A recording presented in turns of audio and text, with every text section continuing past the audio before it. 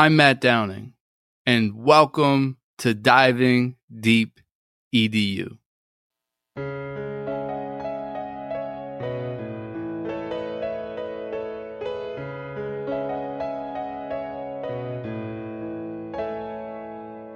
Curious conversations with all types of peeps. Encouraging innovation, we are diving deep. Certainly education is what we like to speak. Fervent with dedication, now it is time to teach. Yeah.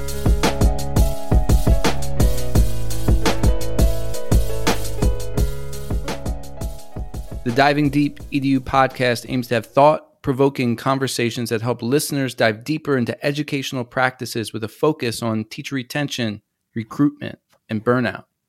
Subscribe to the Diving Deep EDU podcast newsletter to get more information about this podcast and other topics. Link is in the show notes.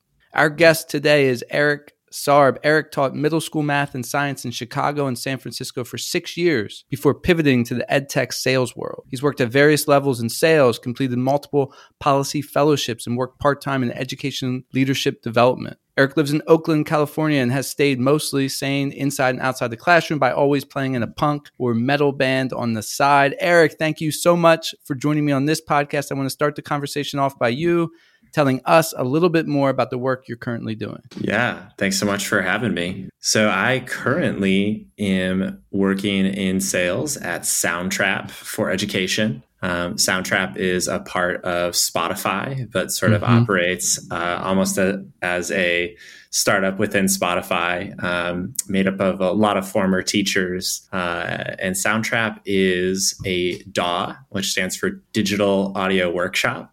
You might be familiar with GarageBand or heard of Pro Tools that more professional engineers use. But it's a way to record audio and edit and all of those things. And so, Soundtrap is also collaborative. So it's imagine like Google Docs meets GarageBand, and it's pretty accessible. So in 2017, I believe, is when they said, hey, this would make a lot of sense for schools. So music programs use it, and all kinds of teachers use it for podcasting or really any type of audio project. This isn't a product just for schools, though, right? I've seen it and other people using it. Yeah, that's right. So I'm not sure about the numbers or the breakdown, but the Music Maker edition is sort of like any person can use it. And then there's like a paid version that gives them access to all kinds of loops and things that are pre-recorded. And so, many people use it. They use it to collaborate. So someone in Chicago could go on and write a guitar riff and say, I need some drums behind this. Who wants, to collaborate and work with someone over in Europe or Asia, So that collaboration piece goes a lot further with the Music Maker kind of personal account than it does in education. We can only have kids collaborating within their school for safety reasons. But So what are some cool things that you're seeing students use this platform? One of those that is top of mind. I was speaking with a teacher in New Orleans who's been working with his third graders, and they've been studying. He's a history teacher and having students study about self-emancipated slaves. And students are creating songs about the self-emancipated slaves that they are learning about. So really being able to integrate music creation into any content area is one way that I think is really exciting. I know as a science teacher, we gave students choices of, you can make a presentation about this element you're learning about, or you can make a rap song. And, my kids recorded it on their audio with just like a beat playing in the background on their iPhone and then played it, and it sounded, pretty fuzzy, but it was still really cool. And I was like, this would be if we actually gave them a decent mic and Soundtrap, with pre-made beats and ways to mess with volume and things like that. The quality would be a lot better, maybe something that they would be more proud sharing. So love the music connection in the content areas, and then really giving students it as a tool for any type of thinking that they want to share, instead of a student writing it. They might not feel comfortable with the written word as much as they are with spoken word. I think even down to like motor skills, some kids were just really struggled with a pencil, but saying, hey, you can use Soundtrap or, podcast for this assignment. Anything that you would write out in an essay, you could say on a podcast, and you could add, a little intro with music or sound effects that lets you express yourself a little bit more within the curriculum. So those are kind of two of the big ways that I see it being used that excite me. Yeah, I love those creative ways, and I love that you brought it. It'd be really cool within a music class, but I love how you brought it into a different curriculum, into that history class, or thinking about in a science class, how they could then use it to express their learning and show what they have learned. That's really exciting. That's cool. I am familiar with Soundtrap. I wasn't familiar with the education platform, so I'll have to check that out. Yeah, I figured with your podcasting background, you had probably stumbled across Soundtrap, and you could definitely record collaboratively a podcast is the other thing. So it was big in the pandemic when students were at home. A lot of school districts adopted it pretty quickly, so that students could collaborate with their teachers and other students in the class and record a podcast together from their homes. Yeah, that's neat. And that collaborative feature is also unique to that. I mean, there's other pieces that might do something similar, but I like that as well. So being collaborative and creative and having the students express themselves, that's really cool. And Eric, you also have a music background, so maybe that's what brought you to Soundtrap. And that's right. Tell us a little bit more about your music playing and being in a punk and metal band. Tell us a little bit more about the instruments and the style of music you like.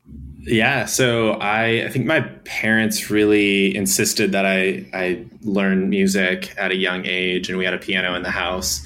And I tried 2 rounds of piano lessons before I was like, I really don't like this. And then I saw, Tom DeLonge and Blink-182 playing guitar on stage, and I was like, that's what I want to do. And so my parents, borrowed a guitar from another family friend that wasn't playing it. And they're like, we'll see if you like this first. And I totally took to it, between that and Billie Joe Armstrong, Green Day. I was like, those are my idols. I took guitar lessons and started making music with friends by the 6th grade. If you could find a drummer in your classroom, that was a huge deal. And I found one, and we started doing covers and just writing some of our own songs by 7th grade, and, performed in the talent show in 8th grade. And I just thought about what that did for my development and my pride and my identity. And, we would talk about these things in school, but there wasn't really a connection with it. So that's one thing that especially excited me when I thought about the Soundtrap music connection in the classrooms. I did end up taking, I was in choir in high school at one point. I joined jazz band a couple of years, in high school, but really wasn't into the orchestra or anything like that. And I was just playing always in some punk or metal band with my friends. And that was really just what I got excited about as a high schooler. I think I had one teacher that taught a physics lesson on waves using harmonics on a guitar. And I was like, okay, that's pretty cool. And so, but just I wasn't bringing that part of my identity or expressing that in school too much. We'd have a talent show here and there. I'd get to show it off. But I just thought, wow, that would be so cool to have students, express this part of themselves in the classroom. And then when I went to college, I really kind of stepped away from it. I found people to jam with here and there, but it's hard when you're living in the dorms and so forth. But as soon as I started teaching in Chicago, I went on Craigslist and I was like, I need to find a drummer. I got to find someone to jam with. This is the hardest job I've done. I need this outlet. And so, I found a guy that I played with that year. Eventually other opportunities came along. I even one of my students' older brothers wanted to jam, and I was like, sure, I don't have anyone to jam with, and ended up starting a metal band with him and some of his friends in Chicago, and was always in a couple bands. And it just was one thing that really kept me going, where I could just leave school, and go play music for a couple hours and really shut off and release that way. Because as I'm sure you know, and we'll probably get to later, it's hard to shut that part of your brain off when you're a teacher. And you're just always thinking about what's going on tomorrow. What can I do for that kid or this kid? And so it's been a really great outlet. And to this day, I still play in a couple bands. One of them's metal, one of them's punk. They're my good friends. And, hope to do a little tour at some point, 2 or 3 days long. But other than that, it's just a fun hobby. And I play guitar in both those bands and sing and scream, which is a great way to, get the energy out. Yeah. So what is it about metal and punk that drew you to that style of music? I think teen angst. Just like Linkin Park. I first heard a song on MTV. Shout out to MTV when they really played a lot of music videos. Heard the song Crawling and he was yelling. And I was like, I don't know what this is, but it's touching some part of me that I need to be in touch with. And as an adult, thinking about like how I was not being talked to about the emotions I was feeling as a kid, because not every household has the skills or like the emotional awareness to talk to their preteen or teen about what they're going through. And, that's just like a cultural thing, I think, as well, which is changing. But, when these loud screaming songs came to me, it was like, this is an outlet. Like, this is kind of how I'm feeling and I don't know how to feel it. And so this is helping me with that. And I think a lot of people who were also into that scene also had some stuff going on emotionally. And it was just one way that we could all vibe with it together and be like, oh yeah, we're into this. Not everyone's into this, which certainly wasn't what the quote unquote popular kids in middle school were listening to. Maybe a little bit of Blink-182, but for that, it's kind of the emotional content behind it. Yeah, I can feel that. Have you ever heard of Black Flag, the group? Oh, dude, have I heard of Black Flag? The godfathers of hardcore. Yes. So I wasn't into punk or metal. Not to have anything against it. It just wasn't my style of music. And recently, a friend of mine would have had the reaction you just had, with Black Flag. And so Henry Rollins was nearby, and he was doing a speaking tour near us. So he bought me a ticket. He's like, "You got to come." So I went. And it was a really amazing experience. So then I get his book, Get in the Van, and I start reliving the early days of Black Flag and listening to some of the music, which I never really knew. But that was really interesting to better understand it now. And then I started listening to Henry Rollins a little bit more. He's doing a lot of speaking now. He says he can't sing because he'll hurt himself. Yeah, I've caught his speaking tour at least once, and he actually would do the Hardly Strictly Bluegrass Festival here in San Francisco. Oh, wow. Like a funny thing. But I listened to Get in the Van, the audiobook, which he reads himself, and it is a funny thing to listen to because he's so intense. Yes, he's very intense. Yeah, the punk scene was just wild. Like, I'm glad I was not a part of that in the 80s. Like, they were just like throwing bottles at each other and like a lot more violence, but not in a fun way. Yeah, it seemed like over the top. It seemed like he wanted to be like punished or something. Yeah, absolutely. Yeah. But, the relentless touring, the DIY mentality, they certainly set the model for the rest of the bands that I still love today that are making it happen. So a lot of gratitude for them. Yeah, it was cool. And that's one thing my friend brought up, that it's the DIY mentality. It's the like, we're not mainstream. We're going to do things differently. And I could definitely get that from the book. And also interacting with people at the speaking tour, they definitely didn't want to do things, like mainstream or something like that. So Eric, you taught, like you've mentioned, and I mentioned in the intro, you taught middle school math and science in Chicago and San Francisco. As you think back, and there are probably many reasons, but what were some of the big reasons that caused you to want to teach? I actually worked at a summer camp in Gaylord, Michigan. It was an all-boys Catholic summer camp when I was in college, and with our mutual friend, Mike Dunn. Okay, Mike Dunn. Yeah, Mike Dunn, shout out. Fun fact, was my counselor at that camp the one year that I went when I was like 12. And I was like, this guy's got a guitar. He's talking about Tenacious D. Like, this guy's cool. He was fun. And Yeah. So what we reconnected, when I was a counselor there and he was coming back, and we both worked at the Corral, teaching horseback riding. I also taught a breakdance program there, but I worked with the intermediate group, which was kind of the middle school age, 11 to 13. And I super enjoyed that age. They were still like, hey, we just want to have fun. And we're positive, but so we'll kind of listen to you, but we'll kind of push the boundary. And I was just like, this is a cool age. And so I also had someone, I don't know if it was a therapist in college, was I think you'd make a great professor. And that kind of stuck with me. And so Teach for America was reaching out to me my senior year of college, and I was studying urban planning at the time, and I was pretty passionate about it and had some experience in it with internships. I was like, I'm going to do this in Detroit, and I'm going to be a part of this revival that's happening.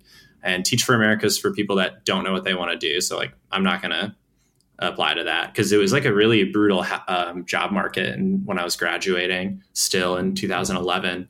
And so there were a lot of people that were like, yeah, I don't really know what else I'm going to do. And so I'll apply to TFA. They kept on emailing me, and I finally was like, I'll just take this meeting and then they'll stop emailing me. And those recruiters are really good at what they do. They were like, yeah, this is really important work. What's the difference with you being an urban planner for 40 years or 38 years? Just make the 2-year commitment. And I was like, what? You're right. And I was like, I enjoy working with kids. And if I can get middle school, that'd be awesome. And if I can even impact the trajectory of 1 or 2 kids, we'll call it worth it. And, I bet I could do that. And so, I applied, I got in. They told me Detroit would be an easy get in.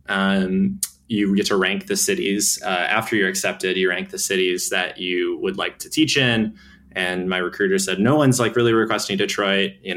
It's Detroit. And, it's not Hawaii or New York City.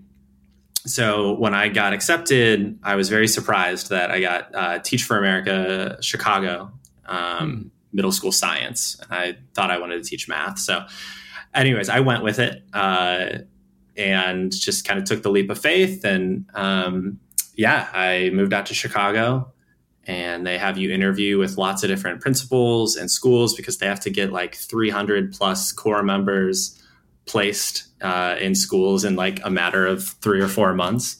And so their policy was sort of the first offer you get, you got to take. And so I interviewed at a Chicago public school on the southwest side of the city, which is near Midway Airport, mostly I would say working class, Latino, Mexican community. And I met the principal. I was getting really good vibes. It was a new school. And I got the offer a week later. Okay. And so, I got the job teaching 6th grade earth science. And then how many years were you there? And then tell us a little bit about the transition to San Francisco. I was there for 4 years. So my plan changed. I was like, all right, I'll do this for 2 years. I will go back to urban planning in Detroit, and, I'll have this cool teaching experience, and, maybe that'll even inform the way that I approach city planning. But by the end of my first year teaching in Chicago, I fell in love with it. I fell in love with my students, and I was like, I need to see them graduate. So I'll stay a third year. I want to see them graduate 8th grade. And then in my second year, I had somehow an even better group of students that just maybe I was getting better at teaching and behavior management. I was learning the curriculum better. And so I just was having a better year even. And I was like, you know what? I love this. And I think I'm pretty good at it. I'll do this for 10 years. And then maybe I'll become a principal, because I think I could do a pretty good job at that. And then who knows, maybe even superintendent. And I just was totally on fire with it and really, really passionate. Cool. And then year 3 was awesome. I ended up teaching 6th and 8th grade science. So I got to teach my 6th graders again. Nice. It was awesome. Yeah. And we still had good relationships from a few years ago. And it was awesome to see them graduate. And really just like I was working 12-hour days pretty regularly. And there were some policies that came out that school year about the number of grades you had to enter in the grade book and number of parents you needed to call, which I think both those things are great. Consistent communication, grade wise, and anecdotes to parents are awesome. But it was just like the amount of paperwork and reporting just like really added up. And so doing that for the full year and just like trudging through and powering through led me to some pretty significant burnout by year 4. I just was like, I don't know if I could do this again. Like my energy was low and just like some more challenging behaviors from students that year. I was like, I really need a break from the classroom.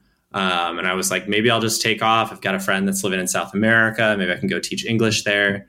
And actually, I realized that to get this loan forgiveness that the federal government offers for high needs teaching areas, which teaching middle school science in a Title I school, which is majority low income classification, gets you a certain amount of loan forgiveness that was significant enough for me to say, wow, I actually have to stay in the classroom. And I realized you have to do 5 consecutive years to get that. And so instead of doing the South America thing, I was like, I need to just find another school. My school in Chicago, I think I talked a bit about this on Mike's podcast, Rethinking EDU, that you're on, but it was very strict behaviorally and kind of one size fits all instruction practices for students. And I was like, I need a different teaching model. I need a different school model. Like maybe it's not teaching that I'm burnt out on. Maybe it's just this school. And so I had a number of friends that had moved to the Bay Area and were teaching out there. And aside from the weather and like having visited Oakland, which I kind of fell in love with on a spring break trip, I was like, that's where I should go. And so, I found a small charter school in San Francisco that a friend had recommended me to look at. And I visited the school. I loved what I saw. They encouraged me to apply. And so I did I recorded a lesson back in Chicago and sent it to them and did a virtual interview. And got that job a few weeks later. So that is how I ended up transitioning to San Francisco. That's cool.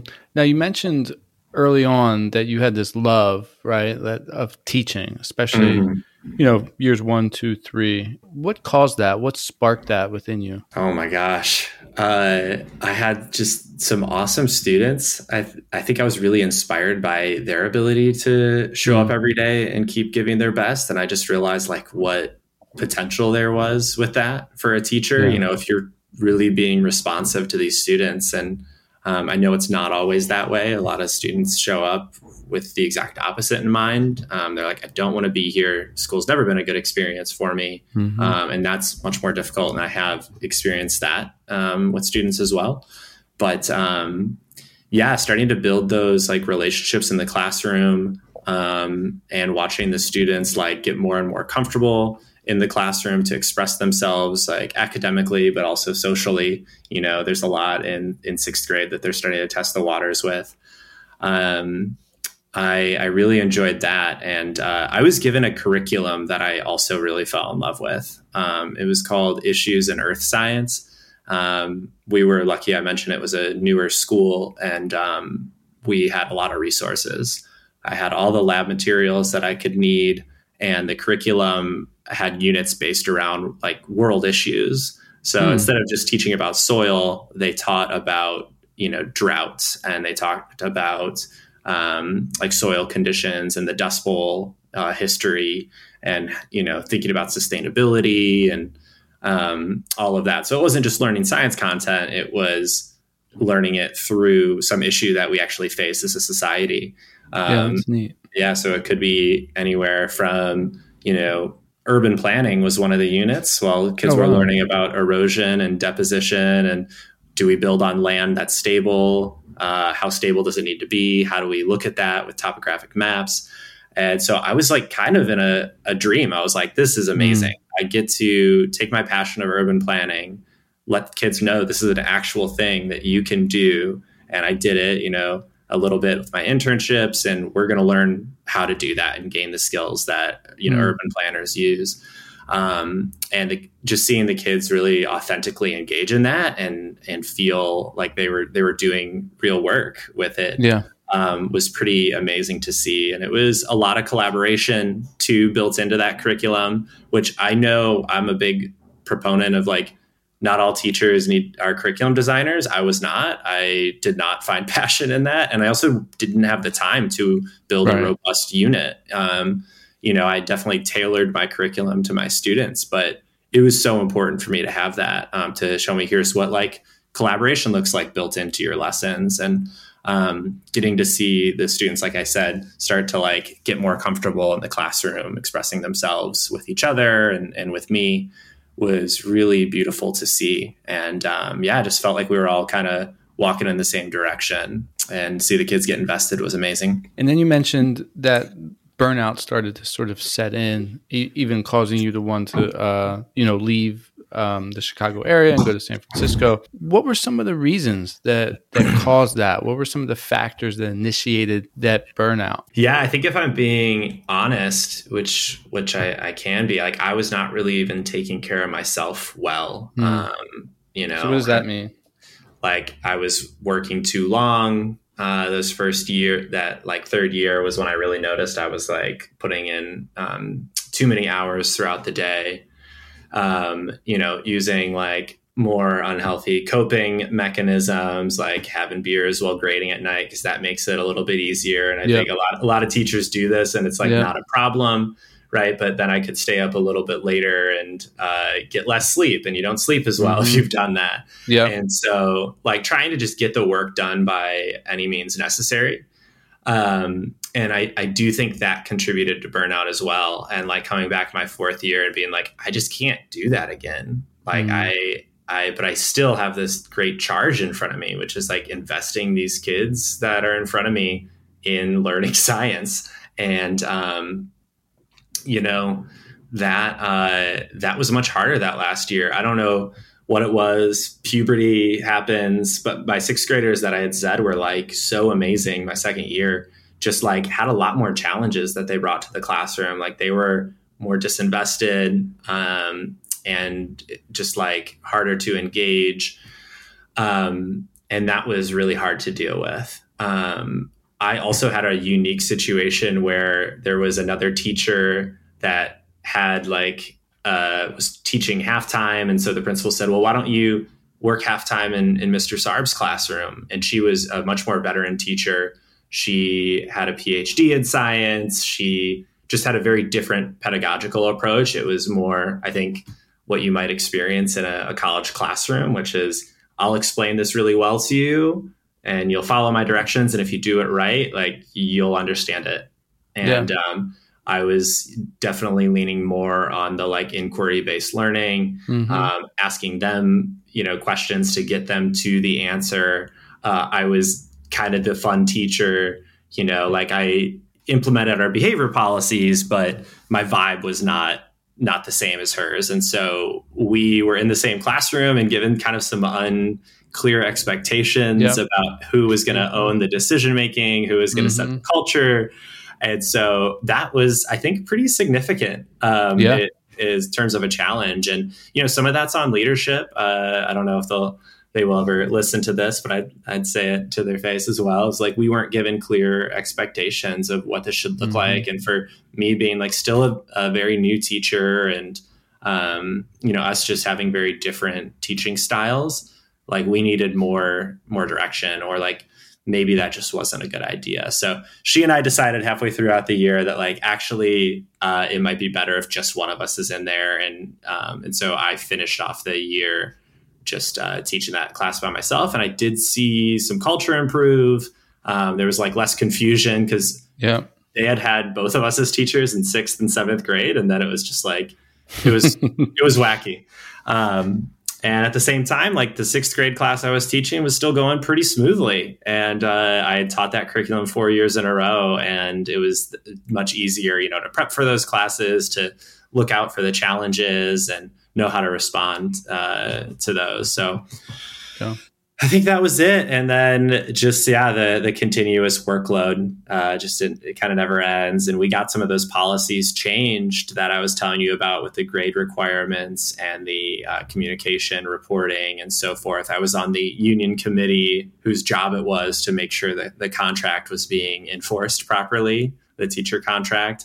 One of those parts was like no excessive paperwork. And we were arguing that this was excessive paperwork. And the principal was digging her heels in, and it just like, I was also fighting on that front, and that probably contributed to burnout when you're like not just like focusing on your classroom, but trying to like change policies at the school. And like a lot of great teachers do that because they care about the community, and not saying I was like a great teacher, but I definitely cared about it staying a positive place. And there were so many good teachers at that school for years. And sadly, I was one of many that left that year and years to come. And so I think those policies may have changed, but it took a few grievances to get there. Yeah. So I think all of that really contributed to my feeling of like, I got to get out of here. And like also teaching in general, this is just like really, really challenging. Yeah. One of the things that jumps out to me is a couple of times you mentioned that you're working like 12-hour days. Like what could have been done to make it more manageable and not overwhelming in that sense? Because someone that's getting paid for an 8-hour workday shouldn't be working 12 hours, right? That's another 4 hours every day. Mm-hmm. And that's going to add up, and that's going to have an impact on anyone. What could have been done? And I'm not talking about like you, right? Yeah. But like what could have been done in general to help alleviate some of that? Yeah. So I think what I've distilled it down to are two things. And these are my big thoughts around what would make teaching more sustainable in general is less time in front of students and more pay, which I think we can get into later. But in that case, I was doing hours of grading, and planning, parent communication, like lab prep, lab cleanup. Yeah. Mm-hmm.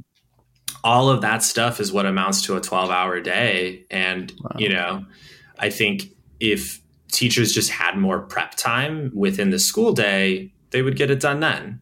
It would still be an 8-hour day. It would still be packed and probably crazy. But, if you are on with students 6.5, 7 hours a day, which I believe I was at both schools I taught at, whether it was like homeroom, teaching advisory, maybe a lunch coverage here or there. Yeah, exactly. Like that is just like you're in front of kids 8 hours a day sometimes, and then your work starts. So I think actually less face time with kids, which would require more teachers, hiring more people. Exactly. Yeah. And so both of my theses on what would improve teacher sustainability require a significant increase in funding to education. What would have made a difference if you had one extra prep a day? Like talking in real terms, what do you think would have helped? Talking in real terms, I'm talking like half the day with kids. Oh wow, okay. Yeah. And it's like don't quote me on this, but I'm pretty sure it's like that in Scandinavia or those other countries that we reference. Where it's like the teachers are really given time, not just for the planning and grading, but for their own professional development and like doing research and like making sure that their pedagogy is on point and that they're understanding like new ways of doing things and best practices. So I think that's all part of it. It's like even that collaboration time, doing collaboration with other teachers and planning across curriculum takes more time than doing it on your own. We know that it can yield better results when students are bringing creativity into the classroom and when they are like connecting the various content that they're learning, but it takes more time.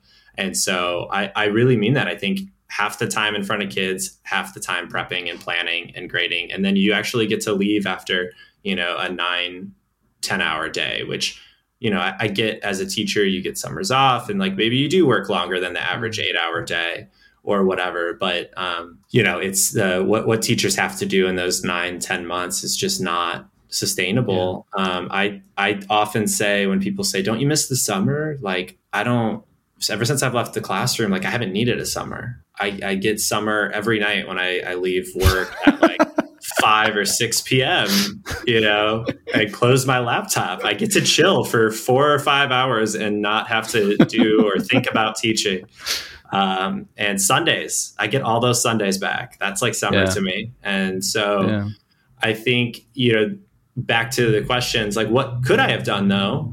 Which I think there is some onus on teachers is like set good boundaries with your work. But that is so challenging when you have, especially someone easier said than done. Yeah. I got my start in TFA, which like the mission is like close the achievement gap, but also don't forget about wellness. And it's like, those are not really compatible. And if you are part of that system and,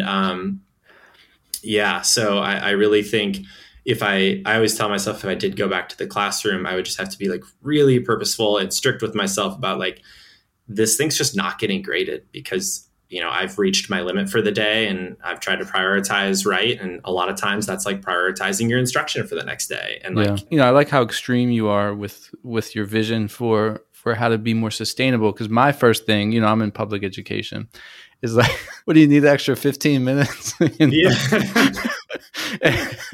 And you're taking a broader, more healthy approach, they need significant time. And I 100% agree, but we're constantly, cause I go between the admin and the teacher side, and it's constantly this, you need a couple more minutes, you need a couple of this, a couple of that. No, that's not going to cut it. Like, that's not going to fix the burnout. Like 5 minutes, 10 minutes, 15 minutes, 30 minutes. Like, it needs to be a significant shift within that. And I appreciate you pointing that out. And then what do you mean by salary? I mean, obviously I know what you mean money, but like, can you talk in more specific terms what you mean by that? This might also sound radical, but I say like, twice as much as what teachers are getting paid. I think one of those two things would make a huge difference, whether it's the like half the time in front of kids or twice as much pay. I think both of those could make a significant difference. And maybe it's somewhere in between, right? Like instead they get one more prep period a day and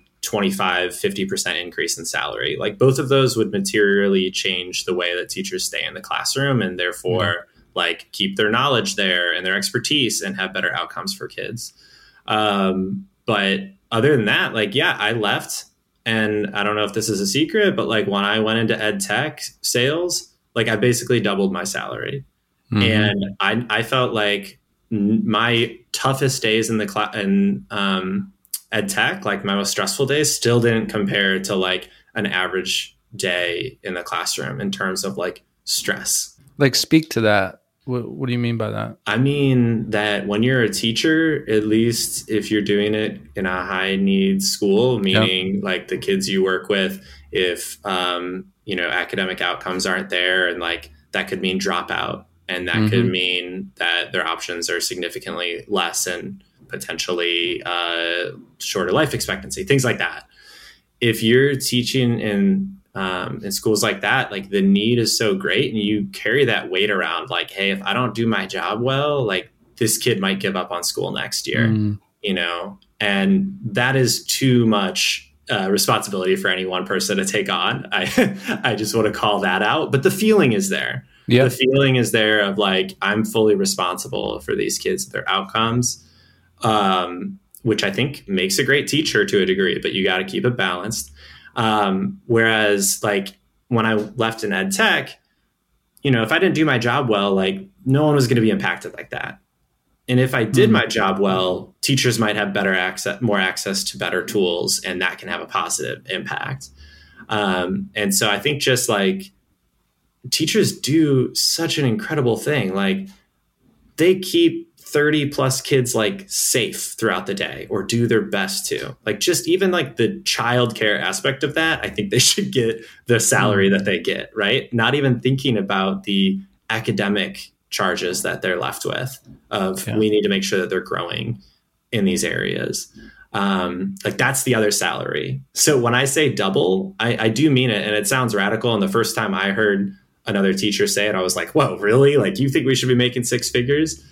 Like now I'm like, of course. And I'm skewed. I'm out here in the Bay Area, where that is like 6 figures still like you might be able to live out here in your 1 bedroom. But yeah, it's significant. And so that's what I mean. I just needed a break from that pressure and sort of the burden that comes with that. And maybe some shifts in my thinking would have been healthy. Better boundaries could have kept me in the classroom longer. But I think my experience is actually pretty common. Yeah, I think it is. And as you reflect back and think about it, we've talked about a couple big buckets of things that could help lead to sustainability and could have helped you in that path as well. We talked about pay, the workload, stress, the number of hours, and other things like that. Is there anything else that sticks out to you as you reflect back and could have helped you with teacher sustainability and could help others as well? Yeah, thanks for asking that. The last piece of this also requires hiring more people. And I think that's like more mental health support in schools for students and for teachers. I don't know exactly what it would look like, but when I think about the stuff that burnt me out, it was like also behavior issues and like waking up in the morning, not knowing what type of craziness you're going to get from students. And the students that are acting out the most are dealing with the most emotional trauma or issues. And, like that does take a toll on teachers.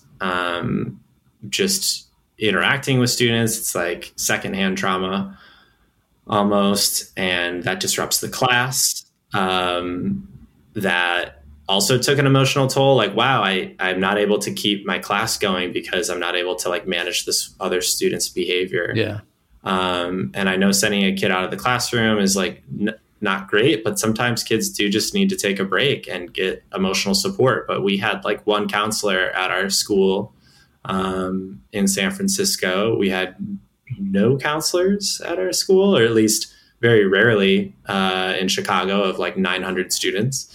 And so I think having a greater mental health support system within schools could also yield some huge benefits for teachers being able to stay in the classroom, like knowing that they're not alone, because teachers really wear so many hats. And one of those is like checking in with a kid at the end of class, which, is definitely a good idea. See how a kid's doing, especially if they're acting out. But, they might need a lot more support than that. And the teacher doesn't feel like they can give it, or it's, they're not trained to give it. And so I think that's the third thesis that I have, that it could make a difference for teachers being able to stay in the classroom longer. Yeah, thanks for bringing that up. Eric, it's time for the final word. What would you like to say to close out this podcast? Oh my gosh. A big thank you to anyone that is still in the classroom. That's amazing. If you have figured it out how to do this sustainably, please keep doing it as long as you can. And if you are really struggling and you're deciding whether or not you should stay in the classroom, you don't have to be a martyr. This is a systemic issue, and the classroom can be there once you take care of yourself, but don't put it all on yourself. So I think that's what I'd like to wrap up with. Perfect. Before we end, though, who do you want to give a shout out to? Well, I already shouted out Mike Dunn. So I got to shout out my partner, Sabine, who is currently teaching high school math right now as we speak. Aside from just her being a wonderful partner, she's still doing the damn thing as well in the classroom and making a difference for kids. I'm so excited. I actually get to go and train the school that she teaches at in her classroom on Soundtrap later this afternoon. Cool. So that's going to be a really cool connection. It's actually the old charter school that I taught at is where she now teaches at the high school. So she had a mutual friend there that kind of recruited her as well, and I just endorsed it. But excited to do that. Cool. And I forgot to mention this earlier, but I'm going to link the podcast episode from Rethinking EDU, with Mike, and you were on there and I was on there, Janine, Julie. And who was the other guy that was on there? Andy Alcaraz. Yep, and Andy. And it was a great conversation. In that conversation, we get into a lot of TFA and amongst other things, because within that mini series, we were talking about teacher prep programs. And that was a really insightful conversation. And it went about double as long as this one. So we really got into it. Eric, thank you so much for joining me on this podcast and all of your insight. Listeners, thank you for joining in on the Diving Deep EDU podcast. If you like this episode, subscribe, rate, review, share it out. Until next time. Wow, it's time to reflect. That's astounding. You've been checking out the podcast from Matthew Downing. Hope you like diving deep like a scuba diver. And the show provoked hope, that's our true desire.